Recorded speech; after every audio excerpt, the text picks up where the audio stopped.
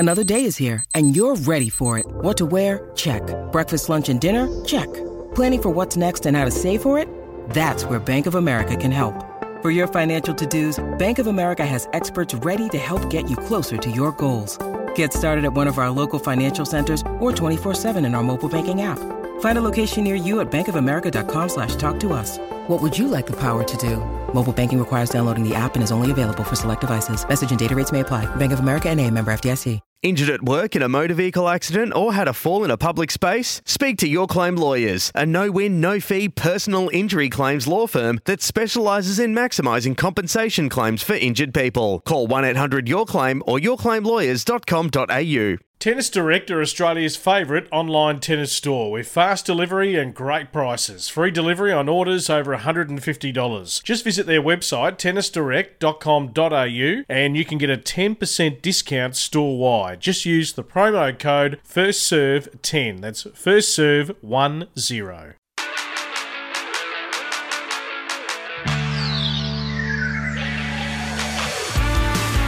Welcome to Crunching the Numbers, the First Serve's in-depth look at the art and science of playing the game.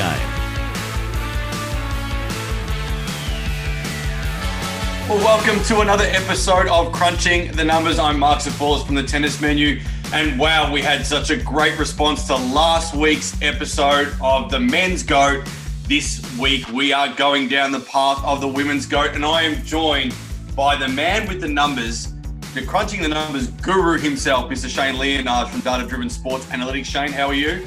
I'm well, Mark. I'm well. I don't know why we do this to ourselves. We're going down another rabbit hole, I think. Going to be really, really hard to work out who the best female players are. But let's give it a shot. It is an incredible topic. I know last week there was a lot of great feedback we did get. And thank you so much to all of our listeners that have been writing into us and explaining how much they enjoy the show. So we do appreciate every one of you, obviously tennis lovers like us. And we're going to look this week at the best women players of all time. And last week we did the men and we were a bit undecided also, or I think we were a bit split, yourself and I. And I think this week's going to be very, very similar. And there's obviously a lot of good players in the women's eras, different eras. We've been talking about this off air as to, how can we look at comparing each one when the eras were so different. And we're going to look at what each of these players did bring to the game as well and have a look and dissect that. But Shane, you've obviously done some research behind who you think are the greatest by the numbers. And what did you come up with? A number of ways to really try and cut this. And I'm going to give a few sort of ideas on how we can actually go about trying to work out who the greatest player is. So you got obviously your Grand Slam, your totals, who's won the most finals, things like that. Worth looking at things like the consecutive Grand Slam winning streaks. I think there's some impressive numbers in there, and we'll touch on that in a second. But then you look at your sort of year-end world number ones, the weeks at number one, consecutive weeks at number one. I think that's probably a good starting point. Also, sort of match winning percentage, things like that.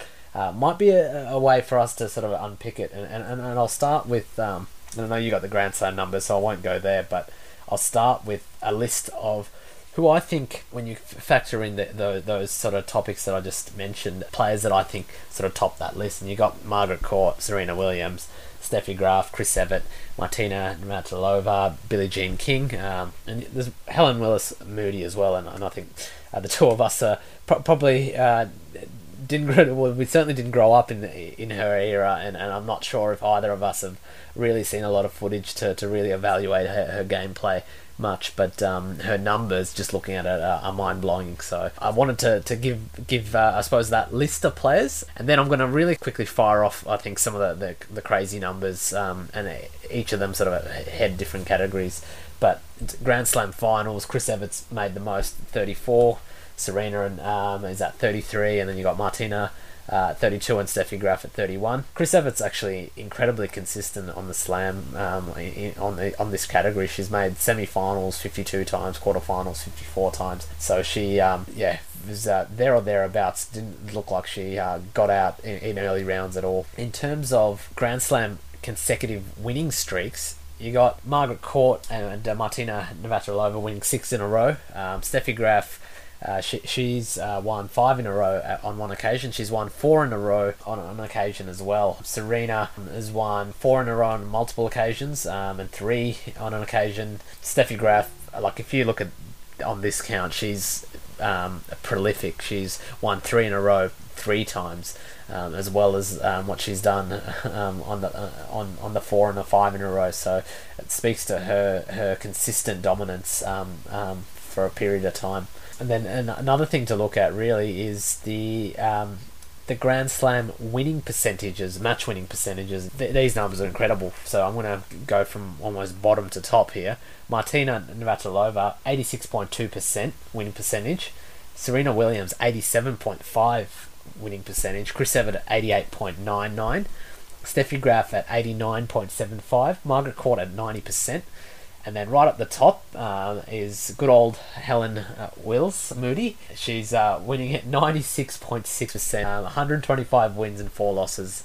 Again, definitely in an era that neither of us are an expert to sort of unpick, but those numbers are mind-blowing. And I suppose a caveat I do want to put on that is she played in an era where I think the Grand Slam final winner from the previous year had automatic sort of qualifications to finals. So it was certainly a little bit easier, but still those numbers are sort of mind-blowing. And in terms of year-end number 1, Wills with 9, Chris Evert on 8, Steffi Graf on 8, Margaret Court 7, Martina Navratilova year-end number 1 at 7 times, Serena Williams 5, Billie Jean at 6. Again, illustrious sort of list there. Weeks at number 1, Steffi Graf's at the top there, still on 377. You got Helen Wills and Martina Navratilova 2nd and 3rd, Margaret Court 4th, and Serena Williams 5th on 319. Consecutive weeks at number 1, Steffi Graf's up the top there, actually tied with Serena Williams at 186 weeks. Martina Navratilova at 156 and Chris Evert under 113. I think the incredible part of that list is when you look at how many times Steffi Graf had consecutive weeks. She's actually on that sort of top 10 list 3 times, so she's had multiple streaks where she's at number 1. So again, another thing that sort of speaks to her longevity. I know that's a lot. Let's start there. Yeah, it's interesting because obviously the Grand Slam numbers are Margaret Court leads on 24, Serena Williams on 23, Steffi Graf on 22, and then below that you've got Chris Evert, Billie Jean King, Martina Navratilova, and I'm going to call her Tom Moody because I don't know her first name, but Moody was a player, not a cricketer, but Moody was a player back in, what era was that in? Shane, you've got those numbers? She played in the 20s and 30s, Mark. Yeah, there you go. So Tom Moody wasn't even born then either, and he was a great cricketer. But we look at those numbers. We've got Court, Williams, Graf as our top 3. Obviously, it's an interesting one. And if you, like you said, if you do flip that surface, how does that make an impact on those 3? I mean, they've all got totally different ways of playing the game, and that's where I feel like it's quite awesome to see 3 totally different players, and very similar to the men's where we had Novak, Rafa, and Roger, all very different game styles. These 3 are obviously very different, and Serena Williams is the one that comes to mind for me that really has changed the game and the way it's been played. And I know there was a bold prediction by Richard Williams many years ago that he said that his 2 daughters were going to be the best 2 basically of all time. And he wasn't wrong. I think Venus and Serena have been outstanding contributors to the women's game. And Serena's obviously still playing the game now on 23 and still has the opportunity to pass the great Margaret Court, obviously Australian player that has exceeded everybody in her Grand Slam pursuit. But, I think Steffi Graf as well brought to the game something that I guess in the women's game hasn't been replicated at all, and that's that slice backhand, the beautiful feel that she did have off the slice backhand, which I felt was able to create such great variety, plus that massive forehand of hers. So I don't know where I sit on all of these 3 in the way that they all have played. Yeah, it's certainly very tricky, and I noticed you touched on surface, and one of the things we were doing, almost a bit of a fan engagement exercise, was to use some of the ELO rating models, prediction models, to go through some what if hypothetical scenarios, and the question that we were looking at was, what if the Australian Open stayed on grass? Who would be winning the slam count? And we had certainly on the women's side, we had at the top, Serena Williams would based on our model would jump to the top there. Margaret Court would remain on the same sound card. It wouldn't have affected her, given she played the AO on grass her whole career. Steffi Graf would also be up at 24 slams, equal with her.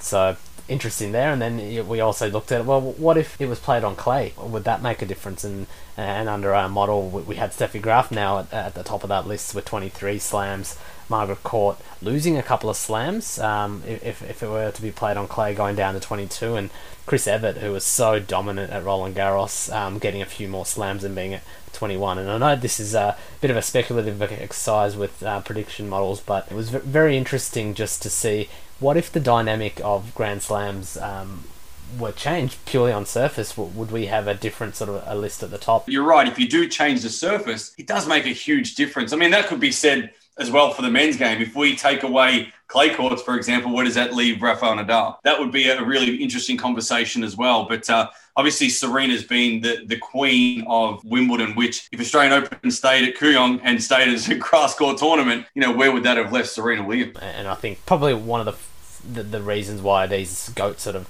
exercises are a little bit fruitless at times, because you are comparing eras when things have changed and a surface change is quite significant. And just to complete your thought on Nadal, if there wasn't clay, you're right, his numbers would be lower, but if you could have the counter argument, what if the AO was clay and we had 2 clay court Grand Slams instead of 2 hard court slams? Yeah, we had his numbers projected at 32 Grand Slams if that was the case, and obviously pinching a number of AOs from Djokovic and Federer, bringing those 2 players count down as well. So again, another scenario. But if AO stayed on grass for the men, Federer would be leading the Grand Slam count according to our prediction models. But you'd have Nadal still at 2. But Pete Sampras is a huge mover. He'd be up to 19 Grand Slams based on the data that we had and the model that we were we developed and used. So definitely a fun conversation of topics, particularly for the analysts to see how their models sort of predict these things. But an interesting sort of side note, when you're doing these comparisons, you aren't necessarily comparing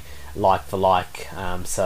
Again, while we're sort of trying to do that today, it is important to remember it is really challenging, no matter what sport you're sort of looking at, to really compare between eras. Going back to the women, one of the big things that I noticed, the versatility. Like, you've got Margaret Court winning 11 Australian Opens, but she's also won 5 French Opens, Wimbledons and the US Opens, and Serena's won 7 Australian Opens, 7 Wimbledons, but she's also won French Opens and US Opens, like 3 and 6 respectively. Graf won 4 Australian Opens, 6 French Opens, 7 Wimbledons, 5 US Opens. So most of the ones in the top 10 Grand Slam all time in the women's, that they've won it across the 4 slams. Whereas if you look at the men, there's definitely skews to certain slams. And obviously with Federer and Djokovic not getting a great look in at Roland Garros, with Nadal being there. So that's something I'd love to touch on. Why have these women been able to be so versatile, Mark? And this is, I guess, from a coaching perspective, you want to be able to provide your athlete with the ability to play on multiple surfaces in multiple environments. And I feel like all 3 of those players had that ability and have that ability. I think Serena's still playing, so I don't want to call her had, because she's still in the present, but just the ability to play at the baseline, the ability to have a little field, to be able to defend, to be able to attack, to be able to come forward to the net. And the players obviously in the women's game that have been able to do that, and we're seeing Ash Barty now coming through obviously with the variety of game as an all-court player. Now, where does that leave those one-dimensional players? And before we came on air, we spoke about Martina Hingis. What an absolute super athlete, but was kind of one-dimensional in that she was quite a very defensive-based player. And then you've got Serena that comes in and just overpowers a player like that and was able to change the game a little bit. But, I think it's the ability to create yourself as a holistic athlete, and that to me is really important. And those 3, Margaret Court, Serena Williams and Steffi Graf, all had the ability to be able to play multiple ways. And there wasn't one way of winning matches for all of them. And that to me stands out. And that's why obviously they've had the most success, obviously in the game. And probably all 3 of them, and I don't know the stats on this, and I don't know if you've got them either, but all 3 of them have played some pretty decent doubles as well. And that to me shows the ability and the versatility of the athletes themselves to be able to play singles, to be able to play doubles and have a variety in their game. Yep. Yep. Yeah, they've all had success. I don't have the numbers on the top of my head, but I believe they're all Grand Slam winners in doubles as well. So it speaks to that point very well. One of the things that's intrigued me as well is just like you look at, and again, I didn't catch any of Margaret Court's matches really growing up. It was probably a bit early for me, but I did.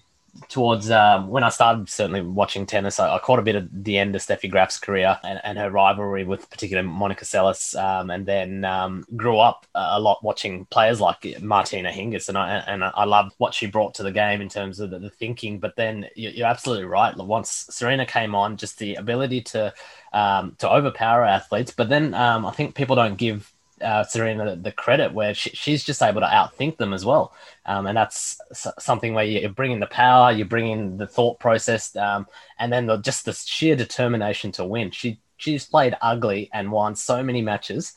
She's been down 2-5, staring at a defeat, and she's turned it around. And that's something which I think all of these players in the list, they were never really out of matches. Yeah, and that's a really good point, I think, Shay, because if you look at, I guess, those top players, Court, Williams, Graf, Evert, Billie Jean King, Navratilova, those players are super competitors. Now, if there's something that you want to have in today's game, it's competitiveness and it's the ability to be adaptable. And they're the two things I think that stand out with the best players, I guess, right across the board, male and female. If you don't compete at this level, the game will chew you up. The game is that competitive these days and is that challenging, with the amount of players around the world that are doing this. And I think it's really important to understand that if we don't create players that holistically, from a mental perspective, the competitiveness and, the ability to stick it out, like you're saying, and be able to just fight to the end, they're not going to get anywhere. I look at some great players of all time, and you look at, we had to that list, we had Hingis, we had Salas, you put Sabatini in there, Sanchez Vicario, these sort of names, great competitors, but probably didn't have the game, the variety of game like these top players did. Yeah, exactly right. Some fantastic names. I mean, Mary Pierce, I'm just, a lot of them are going through my head. It's just, you kind of feel sorry for them, though. They kind of ran into these amazing players, but the other thing is they've all added on to and changed the game, changed with the equipment, changed with the string availability. So again, Serena's just she could with a wooden racket she'd out-hit a lot of players anyway. Just having these frames and these strings has just added to her game, and something which I touched on I think in an earlier podcast. She's even made massive improvements to her game. I think her forehand, certainly in the last 6 or 7 years, since I think Mouratoglou's come on board, has improved incredibly. It's more consistent. There's got more shape on it. But she hasn't really lost the aggression on it either. So they continue to get better. Steffi Graf made changes to her game. She added to it. She prolonged it. She won I think 1999. She won a slam towards the end of her career, and she just changed the way she played to do that. It's a great point. Like if you think about the these great athletes of all time, and we're talking about the greatest of all time here in the female game, but we also went through it last week with the men's, is that they've evolved their games continuously. You look at Nadal changing his serve at times, Djokovic did the same, Federer changed his equipment, halfway through his career after he's won a certain amount of Grand Slams. And you look at these players here at the top, Margaret Court, Serena and Steffi, all evolved their game over time. And I think that's the sign of a great player, is that they're very coachable, they're very adaptable, and they're willing to improve themselves. I think the players that are content with where they're at never, ever achieve the heights that these sort of greatest players of all time do. And that's, a really important trait as well, is not only, your competitiveness, your adaptability, your coachability, but, you've got to evolve with the times. And like you said, like Steffi Graf went through that phase of, changing equipment. The rackets were changing, new technology was coming in, the court started to change a little bit. She was right in the middle of almost Serena Williams and Margaret Court in terms of the whole game changing. Yeah, exactly. Obviously, she had some great sort of contenders towards the end of their career, admittedly. Navratilova, Chris Evert was around. So Steffi Graf's really been wedged in. She's almost that missing link between the eras. So, incredible career. But I think it's time we name who we think. We've been putting it up too long here. It is a tough one because I think overall Margaret Court really has a lot more doubles titles as well, and mixed doubles titles. Incredible feat. Look, at the end of the day, I know from a political standpoint there are people that are going to have dividing opinions, but she's been a champion of our game. Serena Williams has come on board and changed the way women have gone about tennis, become a real power game, and Steffi Graf had the ability to do everything. So, where do I sit in terms of this? Well, I think numbers to me don't lie, so you'd have to say Margaret Court at the moment still holds that. And look, I think from a doubles perspective, mixed doubles and singles, it shows the variety and versatility of Margaret Court. And like you, I didn't get to see her play that much. But, for someone to be able to hold that many Grand Slam titles, obviously able to play the game at an extraordinary level. Even if Serena equals it or beats it, do I think she's better? Look, I think she changed in tennis. She'll be probably on par with Margaret Court. But I think right now, Margaret Court's record speaks for itself, and I don't think it's very easy to go past that. But if it's who I like the most, I love Steffi Graf, and I love watching her play. It was a little bit of my era growing up, and I loved her versatility. That slice backhand, that run around forehand was something that I'll always remember. And she's someone that I grew up watching and have loved watching, just for her mentality as well, just so calm and controlled, and but so feisty in competitiveness. For me, and I didn't really have a clear answer. I looked at the numbers as well, and obviously the Grand Slam count does favour Margaret Court. But I was looking at, I suppose, the challenges in changing eras, the challenges in terms of number of high quality opponents, and I had Steffi Graf at the top of my list. I know she's 2 behind Margaret Court and 1 behind Serena in terms of the Grand Slams, but what she did, and I think she did the Golden Slam where she won the Olympic gold, won all 4 slams. That's a feat that's incredible. That's an incredibly difficult thing to win. And at that time, that's when the 4 surfaces were considerably different. I'm talking, the hard courts played quick. Australia, I think, had the rebound ace that played completely different to the US hard courts. You had Wimbledon at its quickest, clay at Roland Garros was the slowest. The conditions were completely different, and Steffi Graf was able to win the Olympic gold. Really dominate tennis. And then, she had success against those great players in Evert, Navratilova, and then, early on, I know in Serena's career, but Steffi Graf, I think, beat Martina Hingis in that famous Grand Slam final as well. So for me, she's at the top of that list. She kind of doesn't get the credit as well. She doesn't have a big profile outside of tennis anymore. I know she's married Andre Agassi, but she keeps a very low profile. You don't see her on social media or much other than her charity work. But for me, it's some of those numbers, and I know she doesn't have the Grand Slam count, but the consecutive Grand Slam tournament streaks where she's nearly at the top of that list with 5 in a row, and then she's done it 4 in a row, she's done it 3 in a row so many times. The finals, she made 13 Grand Slam finals in a row, and then she did that on, a few times, not 13 but 5 and 6. So just if you look at a lot of the top 10 lists of achievements, she's on there not just once but twice, and just speaks to the dominance, and I love the fact that she connected, I suppose, to golden eras of tennis. Really, she connected the Williams era when I think both Williams sisters sort of broke through. Martina Hingis was around at the early past. Jennifer Capriati, Lindsay Davenport, some great players. She connected that era to the likes of the Everts and the Martina Navratilovas, and I feel like she dominated. She was winning in all of them to a good level. So for me, she's at the top, even though she doesn't have the Grand Slam count. Yeah, she's at the top of the list. I think Serena will, if we're talking about future GOAT, I think she'll get there. She's done. She's changed the game, I think, more than the others. She's probably had to go through a lot of adversity to get to that point as well. Incredible in the doubles as well. So I think for me, Steffi at the moment, and I think Serena's going to get there by the end of her career. Yeah, it's obviously really hard to pick, and it was similar last week when we spoke about the men's. Very, very hard to split, 3 of the greatest athletes of all time in our sport, and there's no doubt there's a lot of probably the women's list is a little bit longer than the men's, and it just probably is a testament to the women's game. I think, it's so open. Every single Grand Slam winner at the start of the tournament, it takes a few rounds in to be able to choose who's actually the best player in the draw.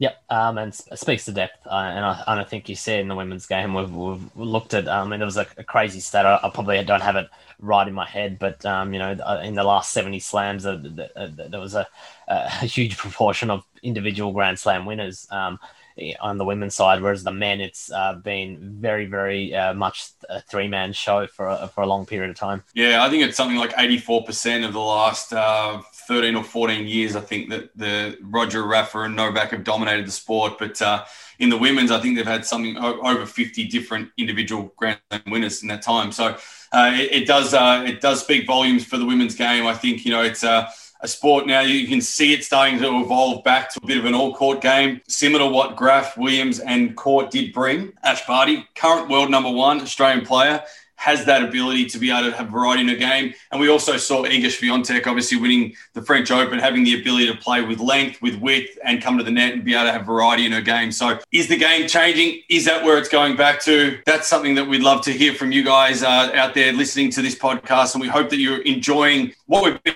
able to bring to you over the last couple of months. We've obviously been in lockdown a lot around the world, and hopefully you're all doing well and getting back into somewhere where normality is. I know in Europe it's quite a challenging situation for you all, so I do hope you're hanging in there, and hope everyone's healthy and safe. And that was obviously another episode of Crunching the Numbers, brought to you by the Tennis Menu and Data Driven Sports Analytics, where you'll find myself and Shane Leonage. Please reach out to us if there's anything we can ever help you with. We'd love to chat to you all and obviously connect with a lot of you out there. And we love the sport like you do. And hopefully we're bringing you some of the latest and greatest stats in the game. So Shane Leonage, thank you so much for everything you've done. And obviously today bringing those numbers. Thanks, Mark. Yeah, great to bring this show. And look forward to next week. That has been another episode of Crunching the Numbers. And don't forget to get to all the other podcasts on the First Serve platform. You've got In the Huddle, Aussies Only, and the First Serve Weekly Show with Brett Phillips. This has been brought to you by the Tennis Menu, where you can get your online coach for as little as $99 a year, 600 drills, plus all the data in the game, flexibility, mobility, and coming soon, a lot of coaching courses that you can get your hands on. Thank you very much, and we'll see you next week. Subscribe to The First Serve via Apple Podcasts, Google Podcasts, Spotify, or your preferred podcast platform to listen at your convenience to all our weekly content, including past editions of Crunching the Numbers, as well as our dedicated commercial radio program each Monday on SEN that you may have missed at 7 p.m. Eastern, Aussies Only, and In the Huddle, produced by Study and Play USA. Subscribe to The First Serve, your home of tennis. Want to witness the world's biggest football game? Head to iCanWin.com.au, predict Australia's score with a crystal ball, and it could be you and a friend at the FIFA World Cup Qatar 2022 semi-finals, all thanks to McDonald's. Maccas, together and loving it. TNCs apply.